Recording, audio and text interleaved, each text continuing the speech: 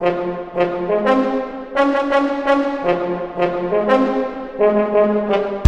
to the Improve the News podcast for Saturday, April 8th, 2023, where we separate the spin from the facts. I'm Scott Wallace. And I'm Eric Steiner with a look at today's top stories. Israel strikes Gaza and South Lebanon following rocket fire. Supreme Court Justice Clarence Thomas comes under scrutiny for failing to disclose luxury trips. The Pentagon is reportedly investigating a Ukraine war plans leak. The latest U.S. Labor Department report shows 236,000 jobs were added in March. The Biden administration defends the U.S. Afghanistan withdrawal. Thousands flee to Thailand amid renewed fighting in Myanmar. Tesla workers are accused of sharing sensitive images recorded by customer cars. The U.S. Supreme Court rules in favor of a transgender track runner.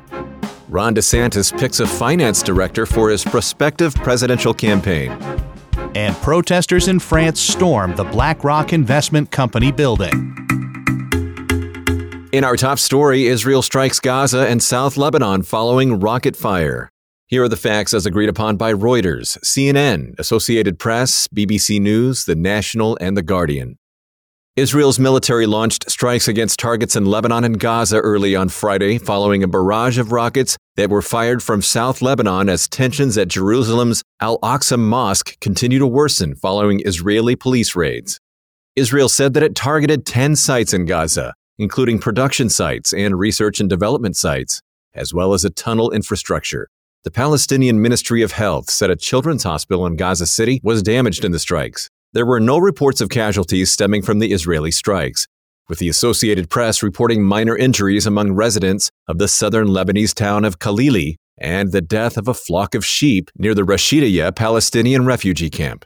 The Israel Defense Forces, or IDF, reported that Palestinian militants, allegedly affiliated with Hamas, fired 34 rockets from Lebanon into northern Israel on Thursday. Following the Israeli airstrikes, which hit Gaza first, militants in the Strip reportedly fired another barrage of rockets into southern Israel. Thursday's barrage of rockets from Lebanon is the largest escalation between the two countries since Israel and Hezbollah, an Iranian-backed armed group and political party, came to blows in the 2006 war.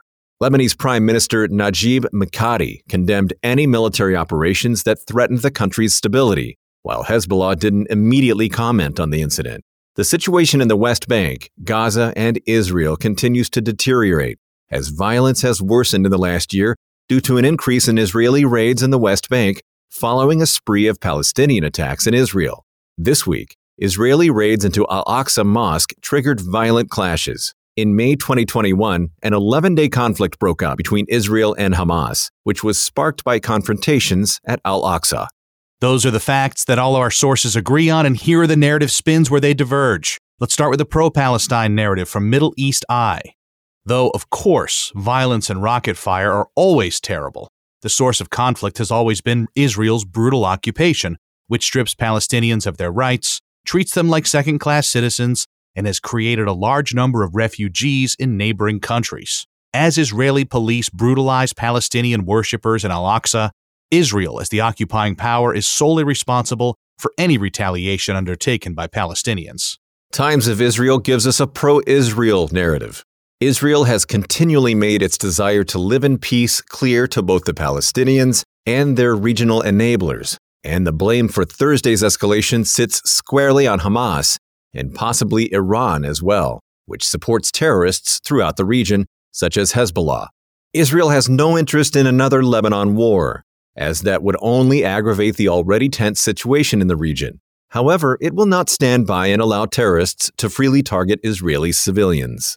And from time to time, we have statistics-based nerd narratives provided by the Metaculus prediction community.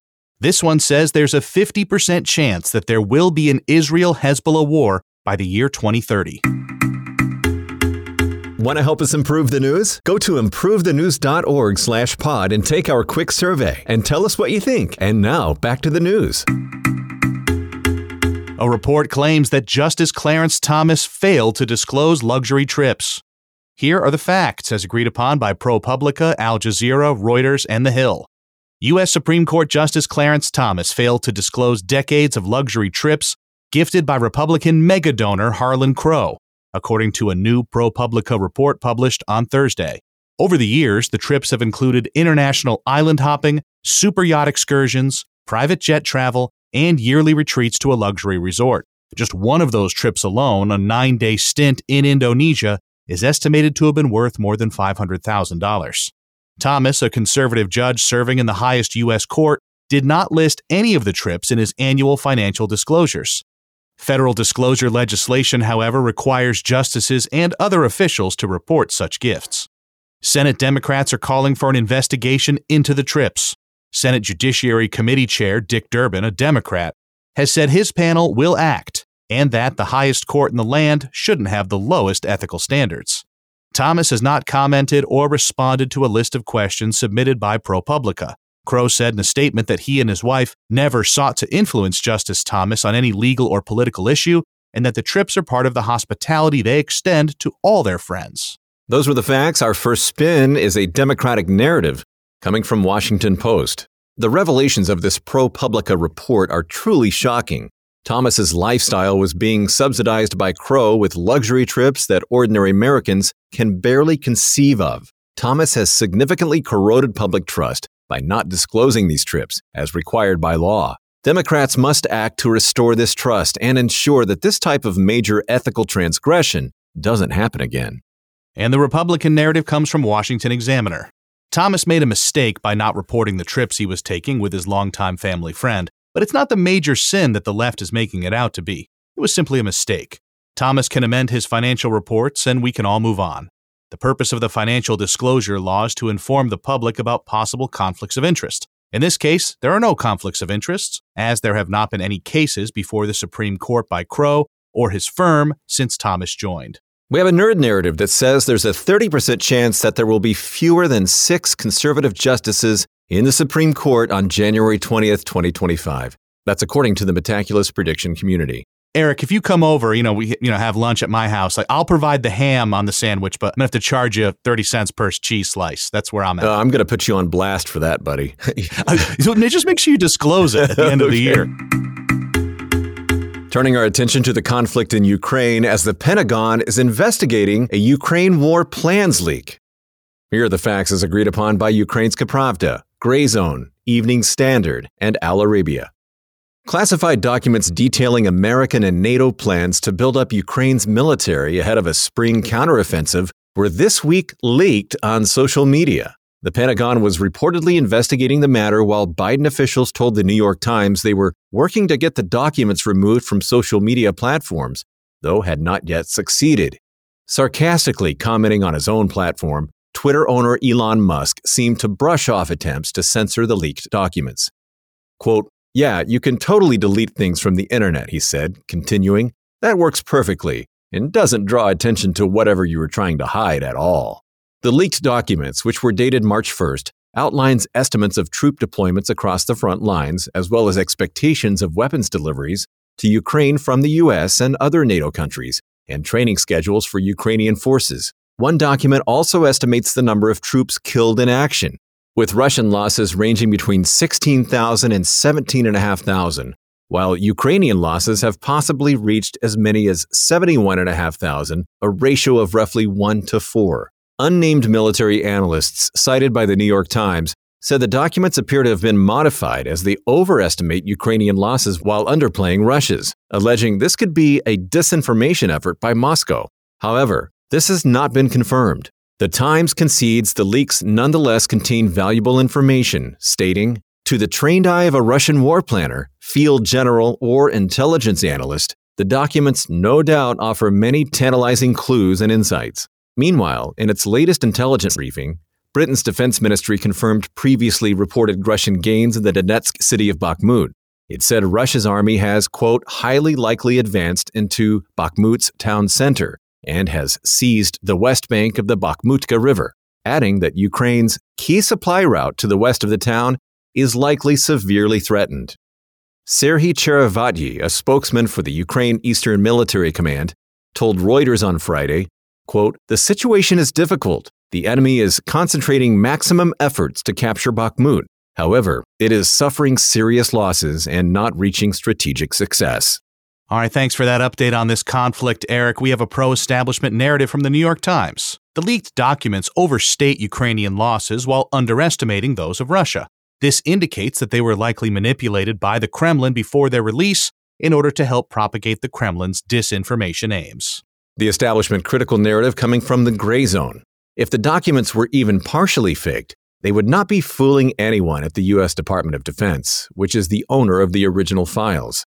Other possibilities include that the files were in fact released by the U.S. to misdirect Russia ahead of Ukraine's coming counteroffensive, or that the documents are 100% authentic. And we have another nerd narrative from the Metaculus prediction community. This one says there's a 9% chance there will be more than 4 deaths between Russia and NATO forces outside of Ukraine before July 1st, 2023. The U.S. job market adds 236,000 jobs in March. Here are the facts as agreed upon by Associated Press, Guardian, Axios, the CBC, and ABC News. U.S. employers added 236,000 jobs in March, while the unemployment rate decreased to 3.5%, the Labor Department reported on Friday. By comparison, 504,000 jobs were added in January and 326,000 in February.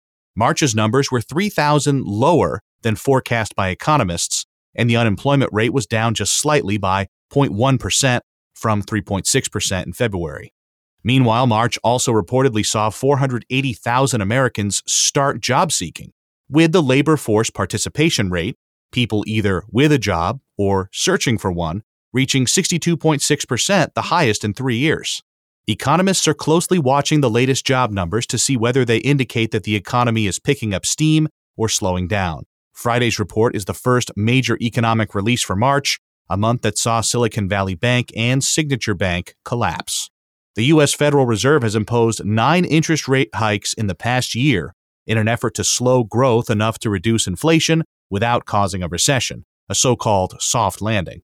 The Feds will decide whether to continue raising interest rates or pause hikes at the next meeting on May 2nd to 3rd. These March job numbers are the last the Feds will see before this meeting.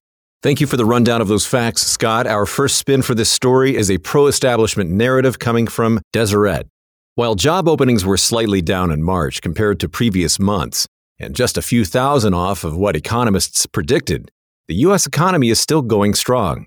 The numbers are solid and indicate the moves by the Fed over the past year to curb inflation without setting off a recession are working. As lead economist at Glassdoor, Daniel Zhao, told the Associated Press, the numbers from March make up a Goldilocks report. And the establishment critical narrative again comes from the New York Times. The U.S. economy is likely headed for a recession, and it may be too late for the Fed to do anything about it. The labor market is weak. Financial institutions are failing, and inflation isn't going anywhere.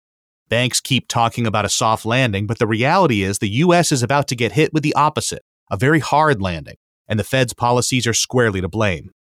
Narrative C comes from CNN. For the average American, the reality of recent economic policies is dire. 7 in 10 say they think the economy is in poor shape, and half of them say their own personal financial situation is worse now than it was a year ago. Whether jobs are up or down by a few thousand doesn't change the overall reality for those living it day to day. And we have another nerd narrative. This time, they say there's a 50% chance that the real GDP growth in the U.S.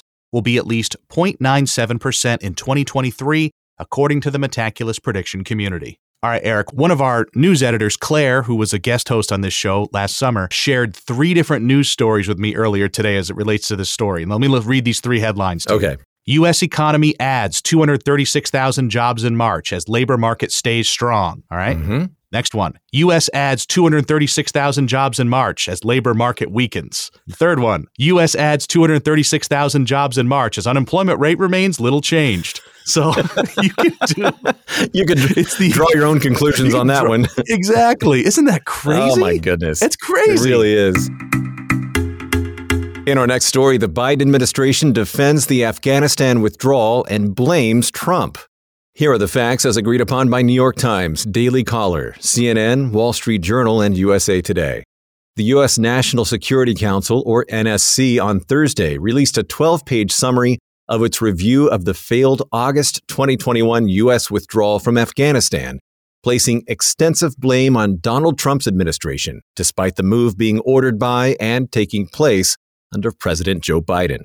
The report pointed out that Trump ordered talks with the Taliban and the removal of U.S. troops by May 2021, but claimed he fell short of giving Biden plans on how to carry out the final withdrawal during the government transition. NSC spokesman John Kirby claimed that President Biden led a rigorous decision-making process responsive to the facts on the ground, rejecting the notion that the withdrawal was chaotic, despite the death of 13 U.S. troops in a deadly bombing at Kabul International Airport. Intelligence and military assessments prior to the withdrawal suggested maintaining 2,500 troops while negotiators worked on a peace deal. But the report argued such a move would, quote, not have sustained a stable and peaceful Afghanistan.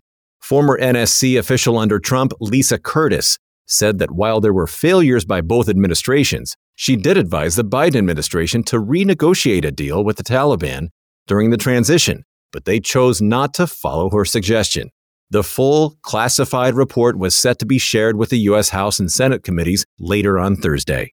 All right, thanks, Eric. We have a Republican spin on this story from BizPac Review. For anyone paying attention, this report is clearly a political stunt aimed at diverting blame away from those responsible. The Biden administration handed it out to reporters just 10 minutes before John Kirby's press conference, which is a classic PR move to ensure those who want to ask questions have no time to review the material at hand. Biden was in charge of this withdrawal and had every intelligence and military tool at his disposal, but he choked, and now he's playing blame games instead of taking responsibility for the 13 Americans who died under his watch. USA Today brings us a Democratic narrative for this story. Any dutiful outgoing administration would have worked tirelessly to help prepare the incoming president for such an important military operation. But Trump failed to do that. He made America look weak by inviting the Taliban to Camp David on the 18th anniversary of 9/11, and then telling them when the withdrawal would take place. Yes, the Biden administration should have anticipated the collapse and evacuated troops sooner, but its choices were constrained by conditions created by his predecessor. And we have another nerd narrative from the Metaculous prediction community. This time they say there's a 25% chance that the United States will recognize the Islamic Emirate of Afghanistan before the year 2030. I think there's plenty of blame to go around for this one. You could trace this back decades if you want, this disaster. Yeah, I agree. Just a lot of finger pointing, but what's it really solving at this point? The situation is horrible. It has been for a long time. Yeah. Thousands flee to Thailand amid renewed Myanmar fighting. Here are the facts as agreed upon by the Irrawaddy, ABC News, Thai PBS World, Reuters, BBC News, and Al Jazeera. Thai officials on Thursday said thousands of people have fled into Thailand's province of Tak to escape fighting between the Myanmar military and rebels that recently broke out near Karen's state bordering town of Myawaddy. Public broadcaster Thai PBS, citing an unidentified security official, reported that over 5,000 civilians, including 800 children, crossed the border from eastern Myanmar to seek refuge this week after ethnic Karen rebels, along with pro-democracy People's Defense Force, attacked 2 Myanmar government outposts. The sound of automatic gunfire and explosions was reportedly audible on the Thai side of the border, with Thai security services reporting that a mortar shell crashed into a nearby village. Refugees have been housed in 10 shelters in 2 different Thai districts. In response to the border fighting, Thailand's Air Force has been monitoring the situation and said it's prepared to respond if its airspace is violated, as Myanmar's military has been accused of targeting civilians in airstrikes and ground operations. This latest flare-up, which claimed more than 80 lives on both sides of the conflict, comes amid a civil war that has killed thousands and displaced nearly 1.4 million people, leaving 1/3 of the country's population in need of aid, according to the UN. Myanmar has been plagued by armed conflict since 2021, when the military ousted the elected government of Aung San Suu Kyi, provoking uprisings from ethnic groups, some of which had been fighting the military for decades. The armed groups have since joined with pro-democracy groups to oust the military rule. Those were the facts, and we have a few spins to talk about, beginning with the establishment-critical narrative coming from Global Times. Regional stakeholders such as ASEAN and China have sought to smooth things over to ensure peace and stability in Myanmar, but Western support for armed resistance and political extremist action have bolstered pro-National Unity Government militants, or NUG militants, to descend the country into civil war. Myanmar is in chaos, and the NUG's calls for revolution will only make it worse. And we have a pro-establishment narrative from The Diplomat. The UN and ASEAN have tried and failed to change the military junta's bloodthirsty behavior that has caused thousands of deaths and atrocious crimes against humanity since its disastrous coup in February of 2021. Since there will be no sustainable peace while this illegitimate, corrupt regime remains in power, it is time for the U.S. and its allies to unequivocally support the popular resistance movement. We have a nerd narrative for this story as well, coming from the Metaculous prediction community. It says there's a 50% chance that at least 167,000 refugees will be admitted to the U.S. from 2021 to 2024. You know, Scott, I was confronted by a Karen rebel yesterday in Target. She claimed that I cut in line. Hopefully the UN and ASEAN can combine forces against this particular Karen. Send a message. You know what does it in Target? The mini Starbucks they have in the Target, that gets the Karens. Yeah, that's a Karen magnet for sure. In our next story, Tesla workers are accused of sharing sensitive images recorded by customer cars. Here are the facts as agreed upon by Reuters, NBC, and Forbes. On Thursday, Reuters, citing 9 former employees, reported that between 2019 and 2022, Tesla staff privately distributed sensitive images and videos captured by customers' vehicles via the company's internal messaging system. The former staff claimed footage such as naked customers, road rage, car crashes, and children was shared. Less compromising images, including dogs and road signs, were also distributed. 7 of the employees claimed that Tesla is able to access the location of the vehicle's footage despite its customer privacy notice, claiming the recordings are anonymous. Its privacy policy, however, does inform customers that their data, which may include short video clips or images, might be collected for Tesla's analysis. Customers are able to consent or opt out of this. According to Tesla, the cameras are supposed to record a car's surrounding only when it's powered on. However, one former employee alleged that some of the footage appeared to have been taken when the cars were off. Reuters, having reached out to over 300 former staff members, spoke with over a dozen anonymous ex-employees, some of which said that the only footage they saw shared was for legitimate work purposes. All right, we have a narrative A from the American Civil Liberties Union.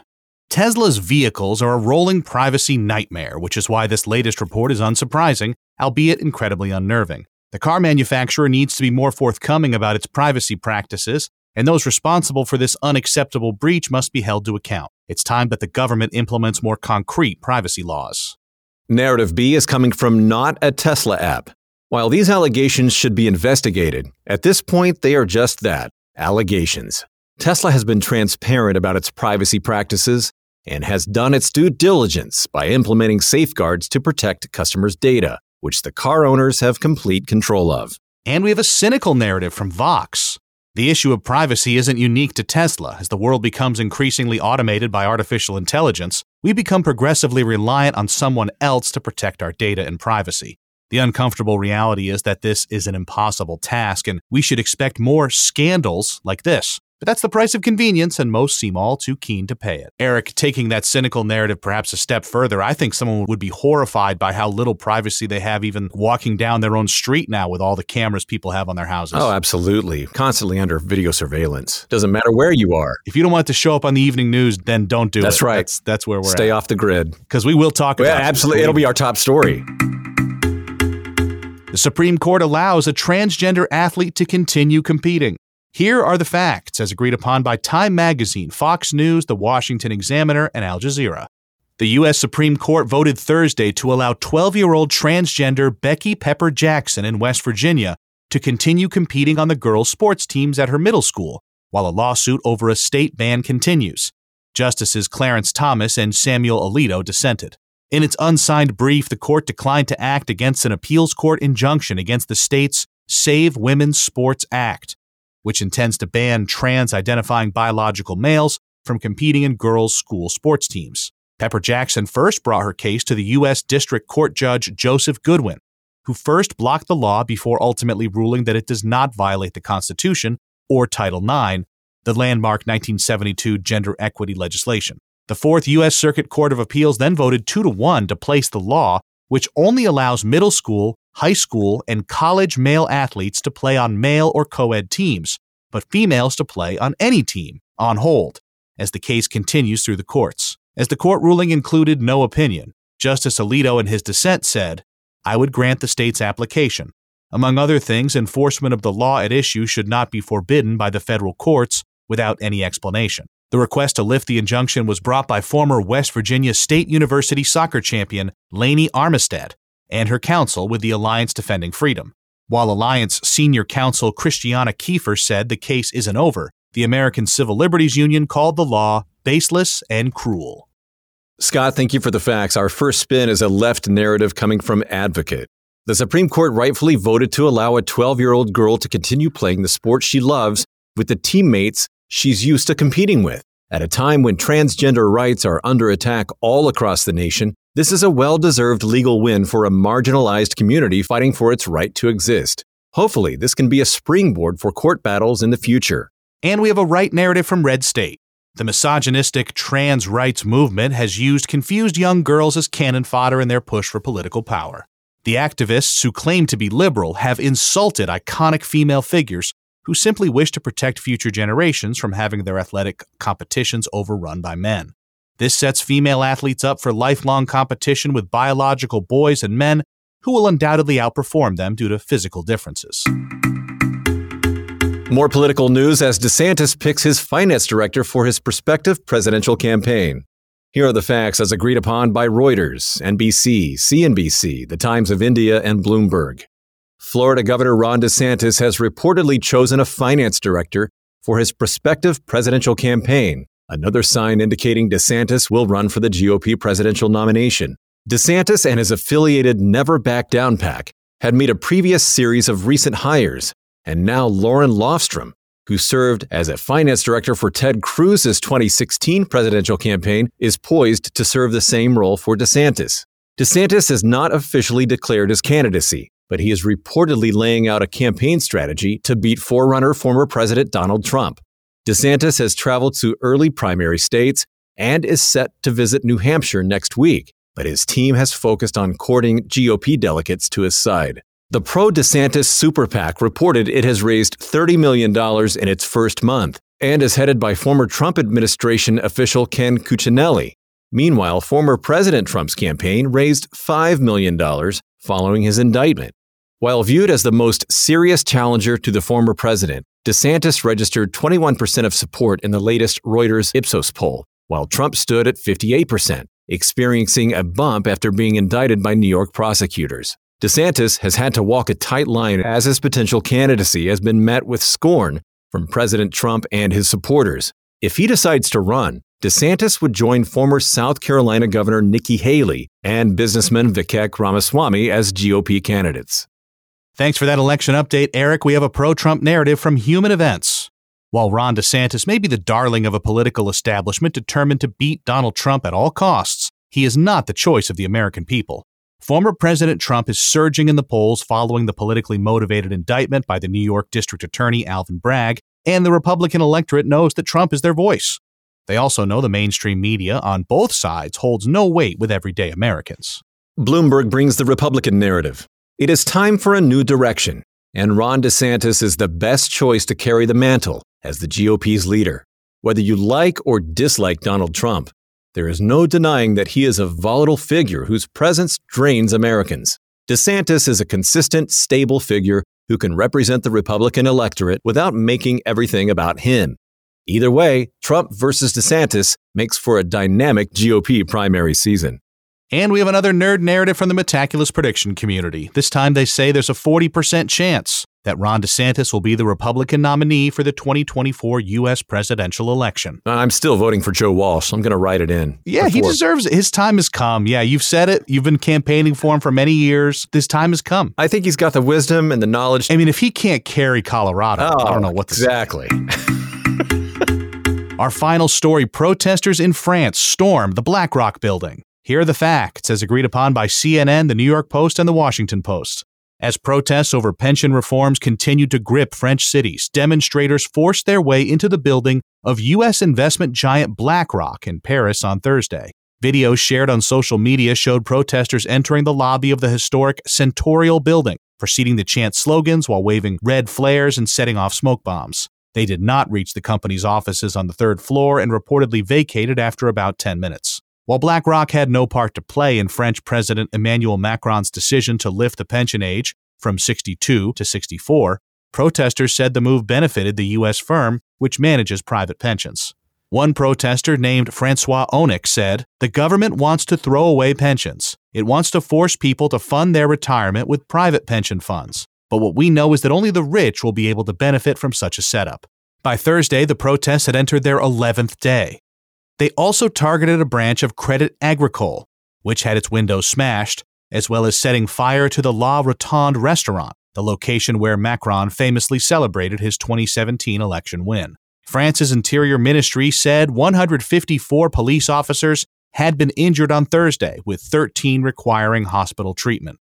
It added that the police had arrested at least 111 protesters. Meanwhile, the Observatory of Street Medics said at least 110 people were injured, and 13 of those were hospitalized. Thank you, Scott. Our first spin is a right narrative coming from the Connexion. French citizens have to embrace pension reforms. With longer life expectancies and an aging population, the cost to the state's coffers has become unsustainable. France needs to get with the times and raise the pension age like all other European countries have done.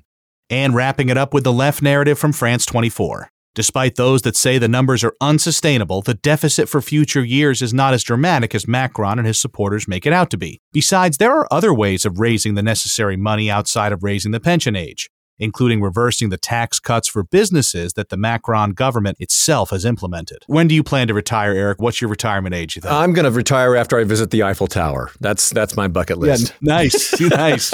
Very relevant. I love that. I've seen the Eiffel Tower, and I have not yet retired. So okay. We'll see. Maybe you can retire when I see it. Yeah, there you go.